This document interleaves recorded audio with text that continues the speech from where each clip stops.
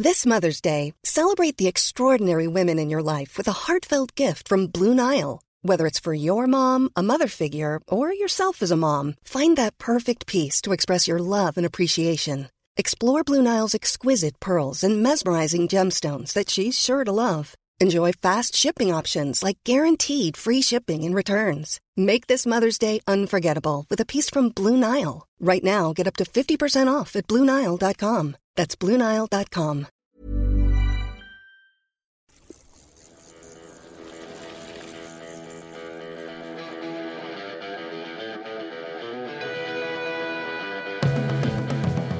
Welcome to the Bradley Wiggins Show by Eurosport, the home of cycling, brought to you by Zwift, where fun is fast. I'm Graham Welgoss. Brad, the weekend part 2. Yes. An awesomely exciting day of the Giro. Absolutely great. Bernal taking pink and the stage, and marking their dominance of what they do so well, which is lead Grand Tours. Indeed. And here to talk about it with us, Ola Shinwa. Hello. Ola Shinwa, I want to say. Shinwa. I never get it right, do I? It's so close. It's so close. We'll go with it. Been called worse. Epic stage today, from start to finish. It was brutal, wasn't it? It's one of those days that I think this is why I sit on a sofa watching it rather than ever try to ride my bike in anger. Another horrible day to get in the breakaway. But what a fantastic finale. And I think most of us thought that breakaway was going to stay. Certainly when we came up to the last kilometre, we still had Koen Bouwman and Jeffrey Bouchard up front. But then Egan Bernal just lit the whole stage. It was brilliant. Yeah, I mean, he looked like he was riding a different race. He went past the two front runners so quickly. He looked like the Egan Bernal that we became accustomed to a few years ago, that won the Tour de France. I spoke a lot about him sort of being a little bit, there was an element of vulnerability about him with coming into this race, and the uncertainty, and Geraint sort of being given the leadership back at the Tour de France, and Egan going for the Giro, and he stepped up to the mark. And I think he sort of walked that line of insecurity a little bit, because in his post-race interview he spoke about sort of his teammates encouraging him, saying, no, Egan, you can really do this. And saw Gianni Moscon really giving it some beans for him up that last climb. And you know, I think he needed that for himself, and I think the team would have encouraged that. Do you know, I was wondering what he was doing yesterday, actually, when it was so hard to get in that breakaway, and he got into one of the early breakaways until people were like, excuse me, drop back, thank you. What do you think that was about? Well, I think he just sort of fell into it, really, by trying to be in the front of the race. Yeah, I mean, that's the problem with Egan. You know, if he's in a move like that, that's never going to go clear. So, you know, he's going to have to fall away from it. But so, like I said, it's sometimes best to be on the offensive than falling waiting behind. He said he wasn't sure how his back would fare today in his pre-race which isn't a great sign, isn't it? Really, and it just shows that it's on his mind constantly, isn't it? That's not a great thing to say for your competitors. This has been the big thing for me, and I didn't have time to talk about it in our post-race show. But doing really well today is one thing. It gives us absolutely no indication as to actually how his back is doing. No. And that's what's going to be the biggest test. We know he's got the form, he's got the legs, he's got the right mentality in terms of his aggressive attacking, but we have still got no idea how his back is going to fare over the next 2 weeks, and that's what makes the race really exciting. Yeah, to say something like that, it's clearly there still niggling in the background. Or is that mind games, though? No. Well, not with Egan. Egan's such an honest, sort of humble guy, isn't he? In some ways, it's to his detriment that he speaks what's on his mind. I was going to say, I used to do. Yeah. You would think if he's going to play mind games, he would just ignore the back. He wouldn't even reference it. I'm surprised that he did say it at all, you know, because that makes the others sense vulnerability, whereas you want them to think, especially the way that Ineos Grenadiers have been riding this, you want the others to think now they're unbeatable, you know, and have them on the back foot, which they are really, but yeah, I find that intriguing that he even said it. Sean Kelly was saying that the way he was riding on that final gravel section in the big ring wasn't going to do his back any good. Well, I mean, yeah, but it was going to do him good for getting time, wasn't it? It shows the strength he's got. If his efforts are gauged and judged on whether his back's going to be okay or not, then he's going to be in for a long Giro, isn't he? And it's not a good sign. The fact we're talking about it already isn't a good sign. And from what I understand, I think that's the first time he's mentioned it the whole race. Is that right? Yeah, it's the first that I've heard. So it anyway. shows that you know, it's by no means a done deal, even though he's good on his day. You know, I think the more workload he does, the more efforts he makes like that. Is it going to become a problem? And I think we'll find out. It was his first Grand Tour stage win, which is a surprise. Yeah, well, I think we all forget. Yeah. We're surprised. Yeah, because he was away in Teen, and obviously the stage got cancelled, didn't it? Yeah, and it looked for all the world like he was gonna win that. Well, I still think Geraint would have caught him that day. back in team. Do you think so? Yeah. I think because Geraint was getting stronger each day that year. I took some criticism last year for saying that it was a lucky win. I didn't mean it in that sense. I said it was, because we got the Val Thorens stage, went to 60-odd kilometres, wasn't it, that day? Yeah, yeah. And the cancellation of Teen, obviously, and Geraint was sort of poised, wasn't he, to win that year, his second tour. And yeah, I mean, he's on his day, he's clearly the best climber in the race, but certain question marks still, which is great for us, isn't it? It's brilliant to watch. Yeah, it's brilliant for the neutral spectator. I do think it filled me with joy a lot, that stage win today, realising that he hadn't won a Grand Tour stage yet, because you forget he's still so young, and you've mentioned his vulnerability. It makes him really endearing. I remember interviewing him during lockdown. He was back home in Colombia, and I haven't had much chance to interview him very much. So it was my first time really sitting and talking to him, and I was just blown away by how humble he is and how normal and how very much rooted in his background he is, and I think you can't help but root for a rider very gentle, like that. Isn't he? Yeah, very gentle. And his post-race interview today, the first thing he said was, I still can't believe it myself, which shows that what he's been through, in terms of his, self-doubt and things like that.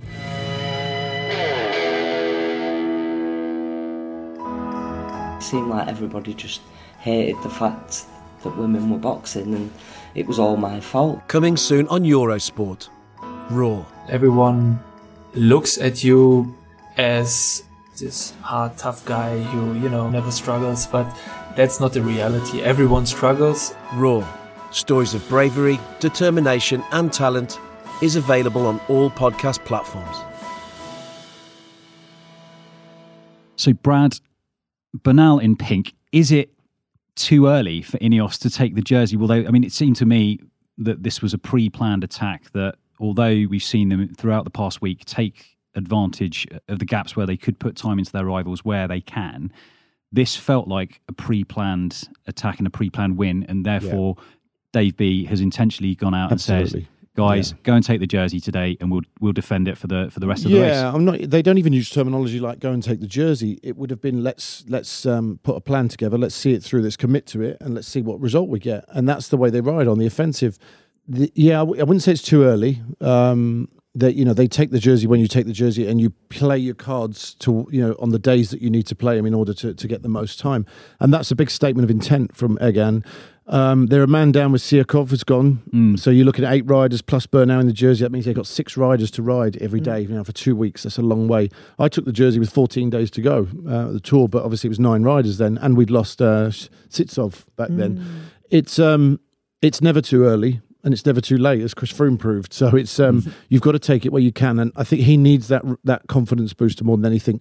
He could have waited and never seen and realised. And like we saw in that interview, that what he's been through the last year and a half with injury, that he needed that confidence boost, and obviously the statement about his back as well. That will be on his mind, and it's one of those things. It's sort of hypochondriac, if that's the right word, in terms of like he may not have a back worry, but any little niggle, you'll start thinking shades of last year, and oh God, is it going to falter? I think that whole question of is it too early to take a jersey is slightly different when it comes to Ineos Grenadiers. Certainly when they ride a race like they're riding it this time around, and they traditionally do. With FDJ, for example, they took the Maglia Rosa. They've got to change how they ride. They've got to go on the front. They've got to try to lead the race and protect their jersey. Ineos ride like that anyway, and they've had Filippo Ganna obviously in the pink, but they weren't trying to defend that. But even when Attila Valter was in the pink jersey, Ineos Grenadiers are still setting the pace. They're still trying to race it from the front. So I don't think it's going to be that different for them. I think it's a different kettle of fish, really. If it was another team, maybe, but they're the team who've been most dominant so far. You mentioned FDJ there, Orla. Attila Valter, 43 seconds behind now on GC. He's still a factor, although you presume he will go backwards as the race goes on. Remco Evenepoel, 15 seconds behind Bernal after Bernal took bonus seconds at the line today. We saw him not so close to Bernal in the final stages of the race today, not as close as we've seen him this week every time the race has gone uphill. He's almost been his shadow every time. There's even a sort of that chink of light that Bernal could get away.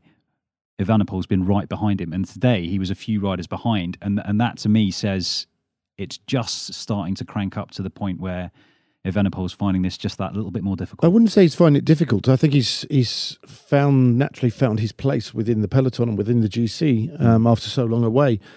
I don't think we would have ever put Evenepoel certainly 2 years ago, we wouldn't have said that he was a better rider than Egan Bernal. Egan Bernal, was touted when he won that Tour de France that he could go on and win 6 or 7 tours after that. That was the kind of level of kind of genius that he was being given, and the tag he was being given.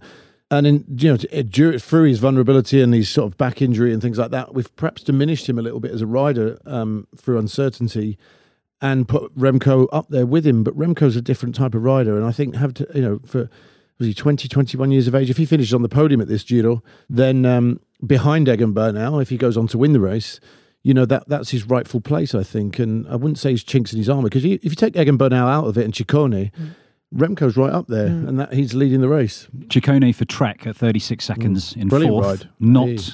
Not their main man, the Shark. Vincenzo Nibali. No, he fell away a little bit more. But Ciccone, first time riding for GC, I thought he was exceptional today. I really did. And he was actually closing in on Bernal, wasn't he? Yeah, and he's had a brilliant race so far. And, he's been brought back a few times in the early couple of stages anyway to try to protect Nibali. So you do wonder how much that's maybe cost him. But we were chatting to Sean Kelly earlier, and he was saying, he'll be in the bus home going out the back of the race in the third week. He's obviously very good in the mountains. He won the King of the Mountains here in 2019. But whether he can handle the tough climbing we've got to come. But I think a lot of that will depend on it always does, who can handle it the best, who can lose the least time. If you look at the likes of, you say Evenepoel, chinks in the armour, not necessarily. He just didn't have that acceleration that Bernal had. We wouldn't have expected that. But with all the other contenders, they're so close together. I think for these stages, certainly at this stage in the race, it's about not losing too much time. The likes of Yates, Dan Martin, Hugh Carthy, and Vlasov, he's at a brilliant start as well. But making sure that you're not losing too much whenever whoever it is goes off the front, and then it comes down to the last couple of stages in the third week. And that's kind of what we want. We want to make sure that all the big names are up there as close as they can be. We still have a top 9 that's within 1 minute of the lead. So it really is anyone's race. Vlasov at 21 seconds, you mentioned there. Simon Yates, though, he's nearly a minute behind already. Yeah. How's he going to be approaching this next week? Bike exchange. We keep bigging Simon up every day and saying that he's going to ride himself into this race. With every stage that goes past, we've got to see something a bit more from Simon. I'd say it was a little bit disappointing today. Is Simon riding to the level he's at the moment? I expected a bit more of him today, but it's very, very difficult. And as I say, that third week, if he stays at this level, and if most of the riders in that group stay at this level, and Bernal falls away with a back injury, then it's all to play for. But Hugh Carthy was good today as well. He was right there. Still, steady Eddie, 6th on GC now. I think Simon Yates has to show us a bit more of what he showed us on stage 2 of the Tour of the Alps. And that's the day that he went off the front, left everyone in his wake. And that's the reason we all got excited, to be honest. Yeah. Other than that, he won the Tour of the Alps, yes, but mostly because of stage 2. Stage 4, the other difficult stage, he stayed with everyone. He wasn't the one in front. So have we got a bit excited about Simon Yates in the run into this race? I have, and he was my odds-on favourite at the start. So far, he's safe, but he's not shown anything that would make us think he's the one to watch, certainly. Yeah, I felt like he was riding with a level of freedom at the Tour of the Alps that we've not seen him able to do in the Giro so far. He's not been without freedom here, though. He's just of the level of where he is, The freedom comes with being the best in the race and being able to jump off the front. If you can't do that, then you find yourself in the race where you should be. Another Brit who was allowed to get away today was EF Simon Carr. We saw him in the breakaway. Yeah, I don't know a lot about him. We were talking about him while watching him, and he hasn't come through the usual pathway of sort of British cycling and the talent team and things like that, but spent most of the time in France, I believe, growing up in France. But he really had a go today. He wasn't frightened. Education First, they're kind of like a team that they're a little bit dysfunctional in some ways, aren't they? And I think they've always been like that, and they've always seemed to race and get results like that. They had 2 riders in that group. They had Hugh Carthy behind, and they never seem to race as a unit. And they do get their freedom. They are a team that get their freedom, aren't they? Yeah, Simon Carr's really interesting as well. And I was thinking about this while we were watching him today, and we learn an awful lot about riders as they go in the break. But born in Hereford, grew up in the foot of the Pyrenees near Carcassonne. But he kept his British racing licence. He was registered in the UK rather than France. Yeah. He's Welsh origin, and he said his nan only realised he was actually a proper bike rider when he beat Geraint Thomas once. But I'm intrigued, actually, Bradley, as to how that changes things. Going through the British system as he would have done the age he is now compared to the French system. Do you know how different a grounding he would have in racing because of that? Well, I think it's a reflection of the teams they end up in. I mean, Hugh Carthy's very similar. He went off to Spain and raced in Spain and didn't really come through the British system, although he raced for John Herity and the Rafa Condor team. But he really went and paved his own way. And I think it reflects more in the way they race. You know, there's that sort of, aside from the fact we've never really heard of him, and a lot of those riders tend to end up with Jonathan Wouters. They kind of, Jonathan's always been a bit of a maverick and ended up, This he always likes, godfather. he likes the outsiders, you know, Yeah. the ones who sort of get forgotten about. And Jonathan sees something in people through kind of not being picked up through the usual channels. And I think there's an element of, the Yates and people like that have come through the British system. I've ended up at obviously Green Edge, or what was Green Edge, because of the links between sort of Brailsford, Shane Bannon and people like that. Whereas Hugh Carthy and Jonathan likes an outsider, and Hugh Carthy's ended up there. And I said a few times that, I don't think that Hugh should go to Sky or Ineos, because I think it would change the way he races. And the beauty of that team is everyone gets their chance, and it's. I think it reflects in the way they race as to whether they come through the British system or not. What was your relationship with JV like? Brilliant, and it still is to this day, although I don't speak much with him. He's very intelligent, he's very articulate, he's very thoughtful, and he's not frightened of giving an opinion, but his opinions aren't always right, but he does believe in what he says. He doesn't say something just for the sake of saying it, or to be controversial for the sake of it, or contentious. He's just... he has his own vision and he sticks to it, and he's a man of his, he's a man of his courage, of his conviction, and he believes in how he sees the sport should be, and he's always done that with that team. He's never changed the ethos of the team, and I respect the opinion he has, although I don't always agree with him. He's almost not of his time. You've interviewed him a way. fair few times, haven't a you? lot, yeah. And how would you describe him? Pretty much exactly the same. Yeah. What I like about him is that he does have that courage of his convictions, but he doesn't necessarily always believe that he's right. He's not really always trying to convince you that he's right, that it's black or white. No. He's engaging in debate, which is really unusual on social media. And you get a lot of people, in cancel culture and everything, it's got to be black or white. It's got to be right or wrong. With Jonathan, it's not. He'll make his point and he'll keep going on it. He will always have an educated, erudite argument to make, but it's not necessarily he thinks he's right. It's no, he thinks he's right, but he's not trying to make you see the error of your ways. No. He's just trying to get the debate out there, and he's really refreshing like that. And he's had his theory to the problem at the time, and he's not frightened to change or say, well, I said this a year ago, but I actually think that I think differently now. He's not frightened to change his opinion and admit that maybe that wasn't the right idea, but he only deals with the facts he has at the time and makes opinions formed on the facts he has at the time to whatever situation we're in. I mean, he's been criticised a few times, particularly the open letter he wrote last year at the Giro, and that was his, he's not doing that. Whereas the likes of Lefebvre and Madio and people like that, Madio's quite staunch on his opinions. Quite. And Lefebvre, sometimes you sort of think he just sort of says things for the sake of saying it, just to be awkward. Yeah. Whereas Jonathan, he's got a real sort of vision of how the sport should be run. And even the letter you're referring to, that's evidence of his character like that. Yeah. He's trying to be intelligent and he's trying to be thoughtful. And I almost felt bad about that because if you remember, it's the Giro d'Italia last year where they wrote an open letter to the other teams and to the organisers suggesting that they would call a halt to the race early because of COVID. He wasn't trying to lay that down as otherwise we will walk away from the race. He was trying to think of an intelligent way to deal with it. And I felt like I got that story and we ran it on Eurosport and it became a big deal. And I felt like he almost had to back away from that stance a little bit because he wasn't trying to be disrespectful to the race. No. It was the opposite. He was trying to be responsible to his riders. Absolutely, yeah. Just to bring it back to today and the major incident in the first sort of 60 kilometres or so. I mean, I said it was explosive at the end. It was explosive at the beginning today. And the peloton was so strung out. And attack after attack was trying to get away. A large group at the front finally did. And we saw Bahrain victorious, lighting it up, obviously going for stage wins now that they've lost their GC man in Mikel Landa. But Matej Mohoric in the break leading the way, absolutely gunning it on a descent. And then we saw... I mean, thankfully, we say first of all, he seems to be okay, horrific, but an absolutely horrific I didn't see crash. It, so we were on air, and I sighed on air. It was, it's very rare you see a crash of that nature, and to have it on cameras as well. But it was good to see him stood at the end, wasn't it? You don't see riders going over their heads very much, thankfully. No. But it was really horrific, and he stood at the end. When he came off, but then he sat back down again, didn't he? Yeah. And he it seemed like he was going to get back on his bike. The team car stopped. Thankfully he didn't, because it was, as you both said, it was such a shocking crash. Even his front forks snapped in half, and so his front wheel was. Well, I think had he got on and carried on, I think we saw a similar thing with Romain Bardet. Yeah. They'll pull you anyway, which is a good thing. I think we need more of that in cycling, but I'm just glad he's okay, and I'm sure he'll have a sore head the next few days. Our best wishes to him after having to abandon the race.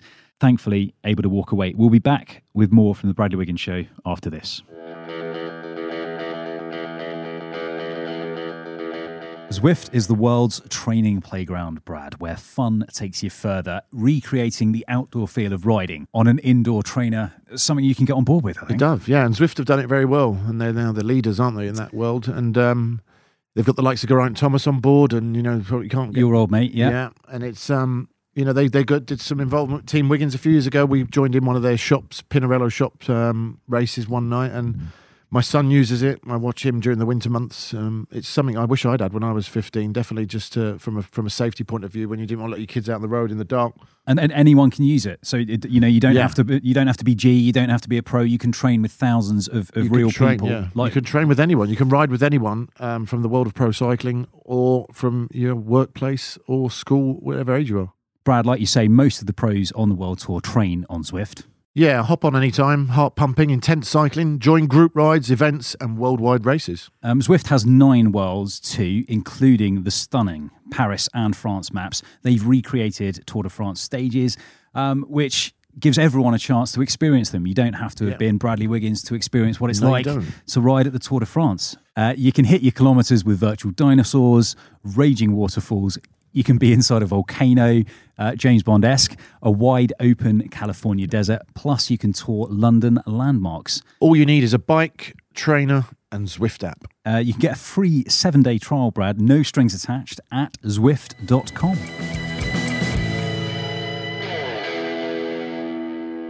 Welcome back to the Bradley Wiggins Show, sponsored by Zwift, where fun is fast. Orla, we saved this one until you've rejoined us this weekend, specifically for you, because I know that you've had strong opinions on it in the past. But the news this past week that Tour de France organiser Christian Prudhomme has confirmed that there will be a women's race in 2022. More details on that to come in October. We understand it will be run directly after the men's race. Right, that's interesting, yeah. I'm coming to you first, Orla, because I know that when we've spoken about it in the past, you've been quite negative about the prospect of a women's Tour de France. Is that fair to say? Probably not. Probably more negative about the clamour for a Tour de France. And that's not to say anything against people who've campaigned hard for this. And I think they're campaigning for the right reason. So that's wonderful that they've been listened to.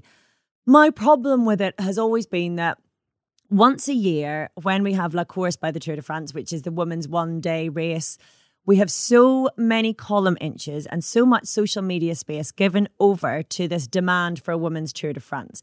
And I think if we would give the same energy to the amazing calendar that we have already and the races that we have already, then we would automatically, triple our coverage in one single day of women's racing.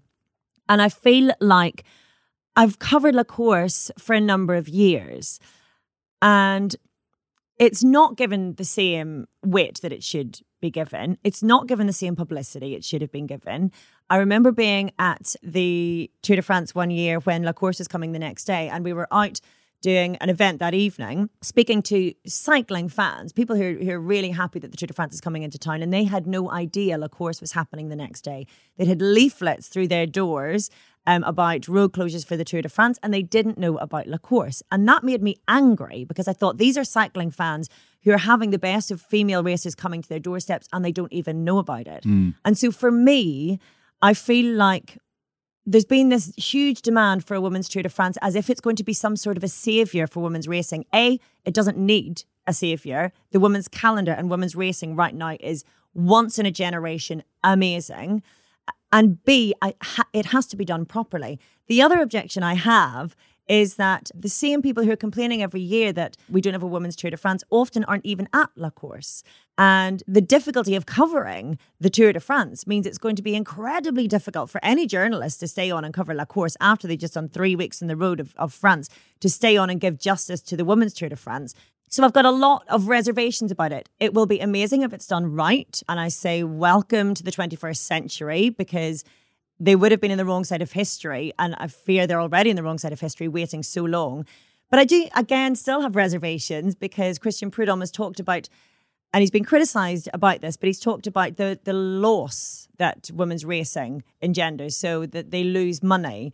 To me, if you're a business person, losing money is also investment. And we need to talk about investment, and we need to talk about it in a positive way and not expect a failure before it's even started. And I know that William Fotheringham, who did the interview with Christian Prudhomme, said that he listened back to the interview and it was full of enthusiasm and positivity, and he didn't want that quote to be taken out of context. However, it was said, and that is a massive, massive problem in women's racing. We're always talking about the money that's lost. What about the men's races that lose money? And what business in the history of enterprise has ever gotten off the ground without losing money first? It's called investment. You grow on it, you build on it, and you start with a proper vision to make it work. Is that the right time to do it, directly after the men's tour? Well, I was going to say, what is done right for you, Viola? What is that, 3 weeks long?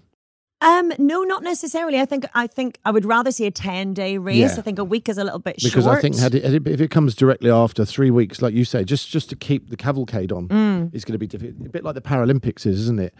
And I still don't understand where this sort of logistically why it cannot be run at the same time as the men's. I mean, it is really hard because of the length of days that you've got already at the Tour de France. You have an entire team, obviously, as you know, who put up the stage start every day, do the stage finish every day, and they move on. You've got the road closures already, which are incredibly long. And like I say, the journalists and the teams and the TV crews on the ground are already broken. I mean, at the first rest day, never mind 3 weeks in. And so this is why at La Course, for example, the journalists who are there for the Tour de France often don't come and cover the start of La Course because it's too tiring. Are we still going to have La Course? Is that the plan? We're still going to have La Course as well. As well as, yeah. But I should say that the UCI regulations are that you cannot have a 10-day women's stage race at this stage. But I think for the variety of terrain that we'll need to see to make it a proper race, and given that the Giro Rosa has now been downgraded, it's no longer a women's world tour race, we need to see something that's going to properly showcase women's racing. If it works out, brilliant. It will be fantastic. If it's used, however, as a yardstick as to where we are with women's racing, that's when there's a problem. Because if people look at a women's Tour de France, it loses some money. They don't run it after a couple of years. That's it. Women's racing isn't ready for it. That's total rubbish. We see the best racing of... Between men and women's racing right now, women's racing is equivalent, at least. That course last year was the best race of the... Incredible. Yeah. And the women's Liège-Bastogne-Liège, which to be fair is an ASO race, but it's one of the best races I've seen in recent years. A lot's riding on it, and I hope they take that responsibility seriously. Yeah, I mean, you mentioned being on the right side or the wrong side of history. I mean, they're already 31 years behind. By the time they get going, they'll be 31 years behind the Giro Rosa. Should we be looking at the Giro Rosa? And that's getting downgraded. Yeah, which is... So was it one step forward, 2 steps back? I can't see the logic in that at all. Again, it's the problem with race organisers, really. They didn't put on live coverage of the race last year, and that's what you need to be a women's world tour race. You need at least 45 minutes every day of racing, and they didn't do that. I'm quite glad that it's been downgraded for that reason, because these rules have to be in place for a reason, and races and race organisers need their status stripped of them. But we've seen in the past where races have said, well, all right then, it's too expensive and too much hassle to put on a live stream, so we'll lose the Women's World Tour status. I think it will be a very good branding for women's racing to have a women's Tour de France. The name matters a lot, but it's not as simple as getting a women's Tour de France and that's it, job done. We used to have one as well. We did. It wasn't called the Women's Tour de France. No. Of course, it was Tour Féminin. Yeah, and this one I think will be Tour de France Femme. And there was still some of the most classic, iconic pictures and video footage from Leontine van Moorsel and Jenny Longo going head-to-head on Alpe d'Huez back then. And that's how big it was. In even I remember still seeing images of Jenny Longo stood on the podium with Bernard Hinault on the Champs-Élysées as the winner of the Tour de France and the Tour Féminin. They used to go up on the same time. So... yeah, I mean, we'll see if it's done right, like you said. I think that's going to be the deciding factor. What's taken them so long? Well, you know what? It's 2021 now. I mean, I got asked after the 2012 Tour, should the women have a Tour de France? That's 9 years ago. What did you say then? Well, I said that they should have, yes. Yeah. But, I'm sort of I guess when I was back then as the Tour winner, when I look back now, I've sort of, having listened to what you just said, Orla, I felt it was the right thing to say at the time. Yeah, of course, exactly. Because what is there? Is there a right answer? I mean, I couldn't say no. I don't think they could. I don't think they're ready for it. Yeah. Because lots depends on it. Yeah, but how's it going to be run? I mean, your instinct is to say yes, they should because you want equality. but there's a lot more thought that goes into it as to how it's going to be done properly. And you do not want to have one and lose it after a couple of years, or get downgraded, or get forgotten about.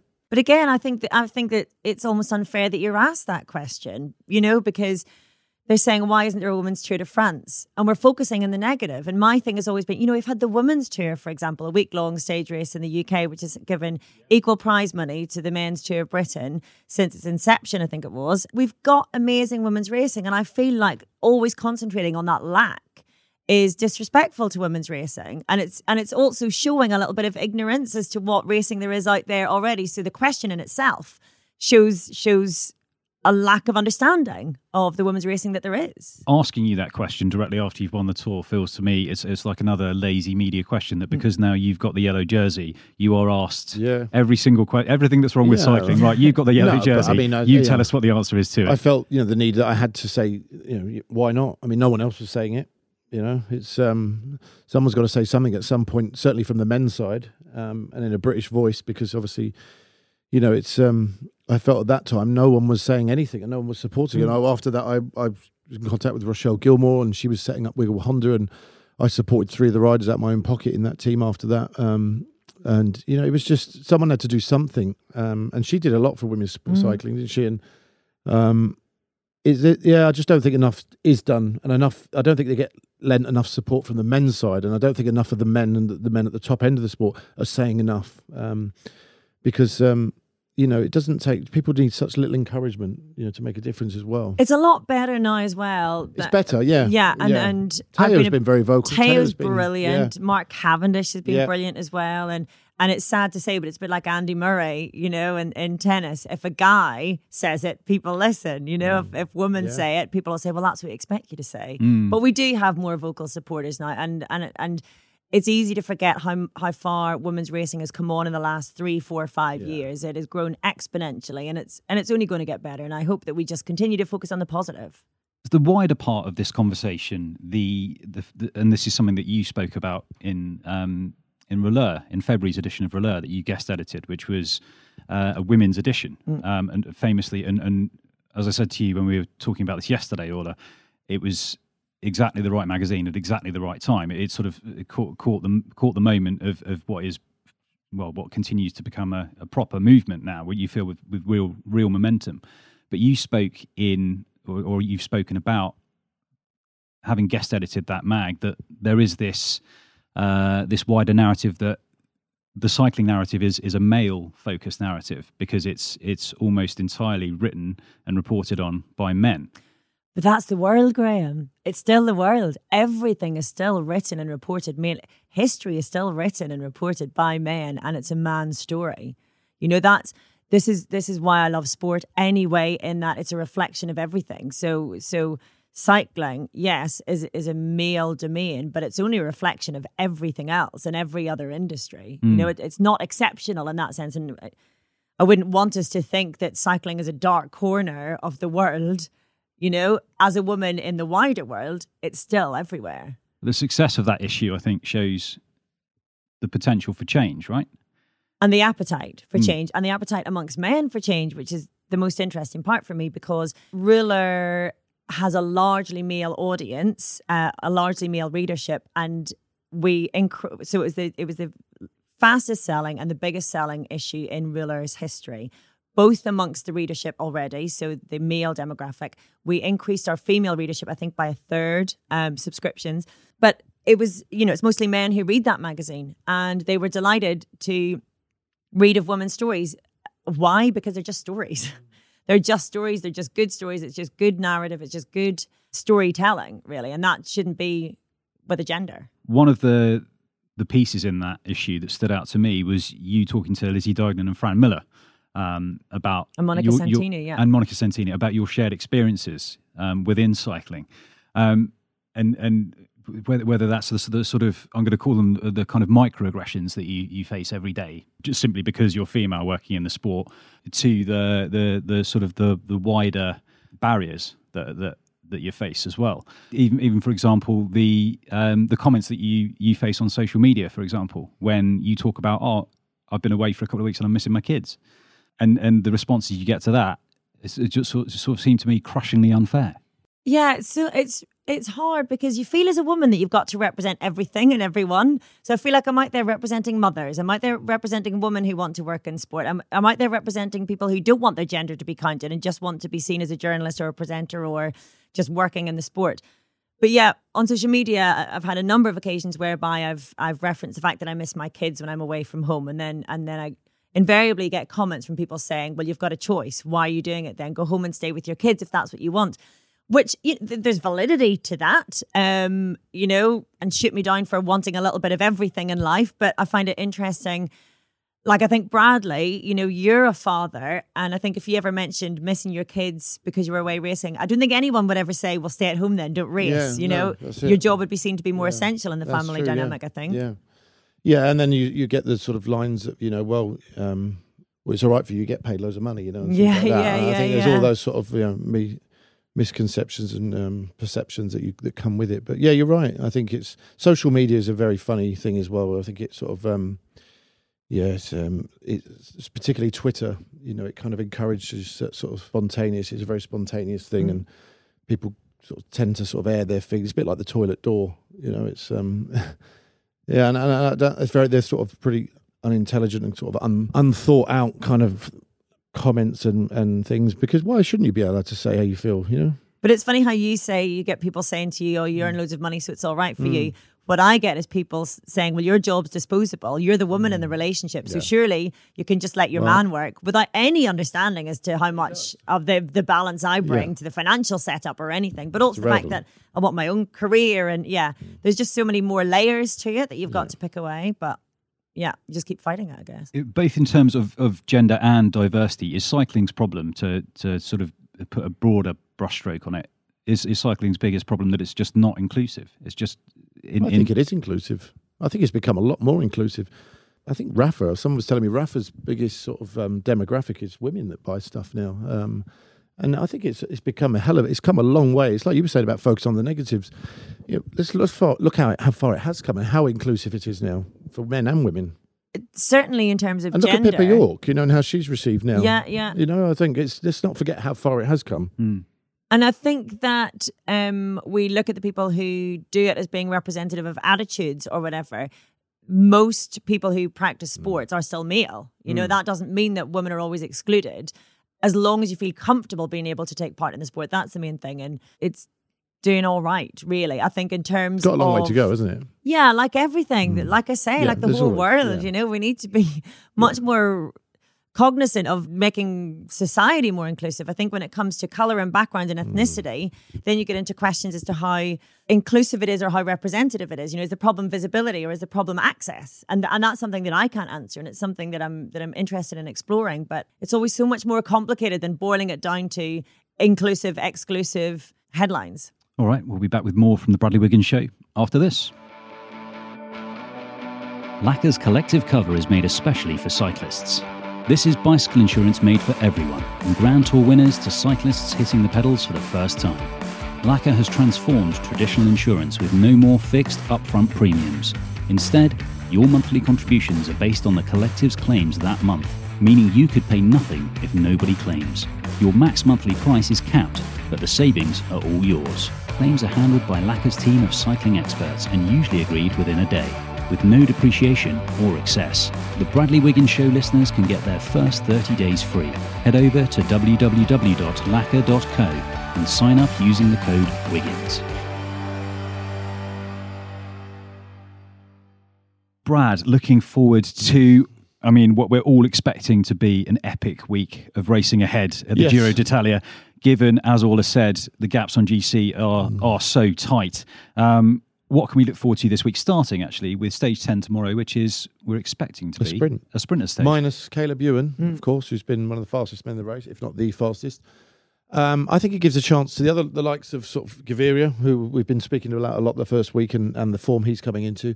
He's been here, there and everywhere. Yeah, he has, literally. Dylan Groenewegen, we've spoke about the first weekend, but not so much this week. Yeah. It'd be lovely to see him win a stage. Yeah. And I expect them two to go head-to-head tomorrow.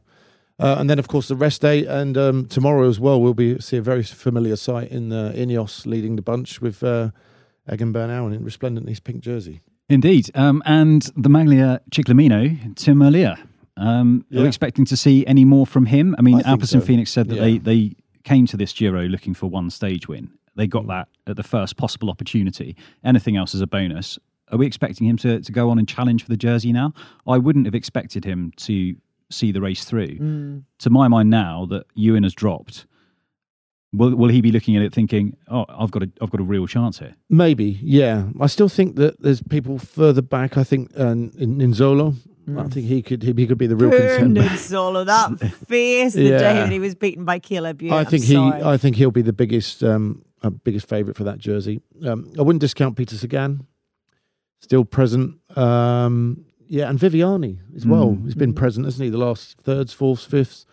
But Ninzolo, he's got to pick up a win at some point. He's sort of been knocking on the door for a while now. The perennial second place. He's taken the jersey before, but as we've talked about time and again, it seems over the past week, never actually taken a stage win at his home Grand Tour.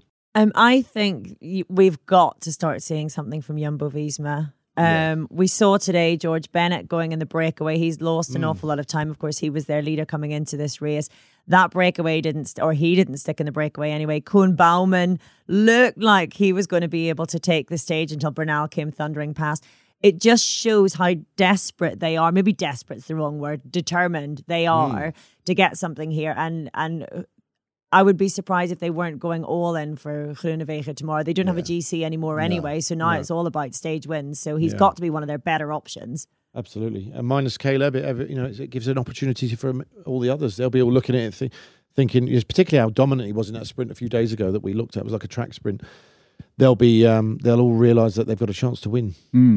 Stage 11 is one we're all really excited about. We talked about it a lot already. The stage to Montalcino, the stage that, as we spoke about on the pod yesterday, Brad, is an echo, really. I mean, the Giro loves a bit of history, doesn't it, to build that in. Yeah. With 35 kilometres of gravel sections. Yes. Given Bernal's podium at Strada Bianchi, and given his success today, he's got to be licking his lips at that one, hasn't he? He will, but I don't think he'll win the stage. I actually think Peter Sagan will win that day.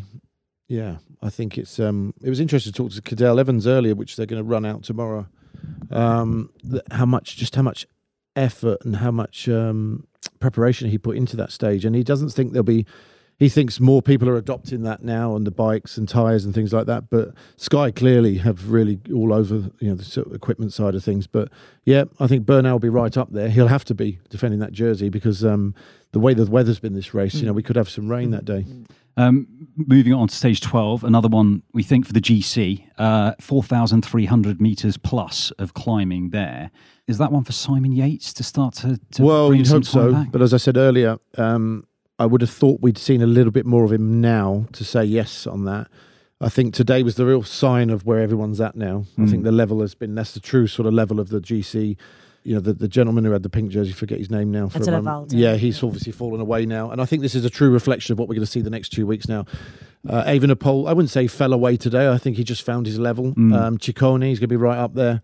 I actually think Ciccone could win that gravel stage. He'd be pretty good on it. Bernal's clearly the strongest in the race, but question marks over his back. Simon, I fear for him a little bit. I'd like to have seen a bit more from him. Maybe that's the fan in me or the realist. I'm not too sure. But I don't know. What do you think? How do you see, Orla? I just wonder with all of these. I mean, I think with Simon Yates in particular, we expected so much from him.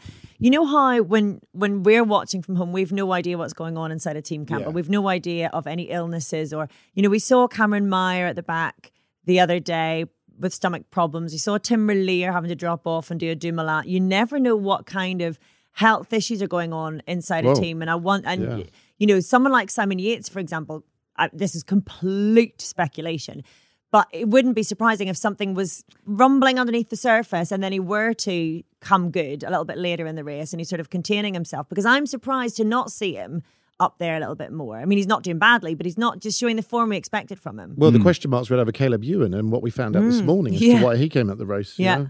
Someone had took his shoe cleats off and put them back on and slightly out, and he's got a knee problem. And that just you think that's mind-boggling that would go on to someone who's won a couple of stages, fastest man in the race, Maglia Ciclamino, and he's out the race because someone took his shoe cleats off. Yeah. I mean, if that was at Ineos, someone would be sacked. It was it's just the craziest sort of. I mean, there must be more context to it, but maybe he asked for him to be changed. Who knows? But it just shows you that just the smallest change, smallest thing can upset a rider. That brings us to the end of this episode of the Bradley Wiggins Show by Eurosport, brought to you by Zwift, where fun is fast. Brad, we'll be back for a special edition of the pod on Tuesday. Stage 11. Where you'll be speaking to Cadell and I will be previewing the stage. Orla, thank you for joining us. Thank you. Real pleasure to have you. Thank you. And good luck this week, week 2 of the Giro on GCN. Should and be Eurosport. fun, can't wait. Yeah, Brad, we can follow you on social. There we go. So we go. Orla, we can follow you. At Sports Orla. You can follow Eurosport on Twitter at Eurosport_UK. Plus, you can find us on Instagram and Facebook. Thanks to our producer, Pete Burton. And finally from me, Graham Wilgoss, it's goodbye. If you've enjoyed the show, please do subscribe, share your thoughts, and rate us. Brad, that special edition on Tuesday? Yep, looking forward to it. Looking forward to that.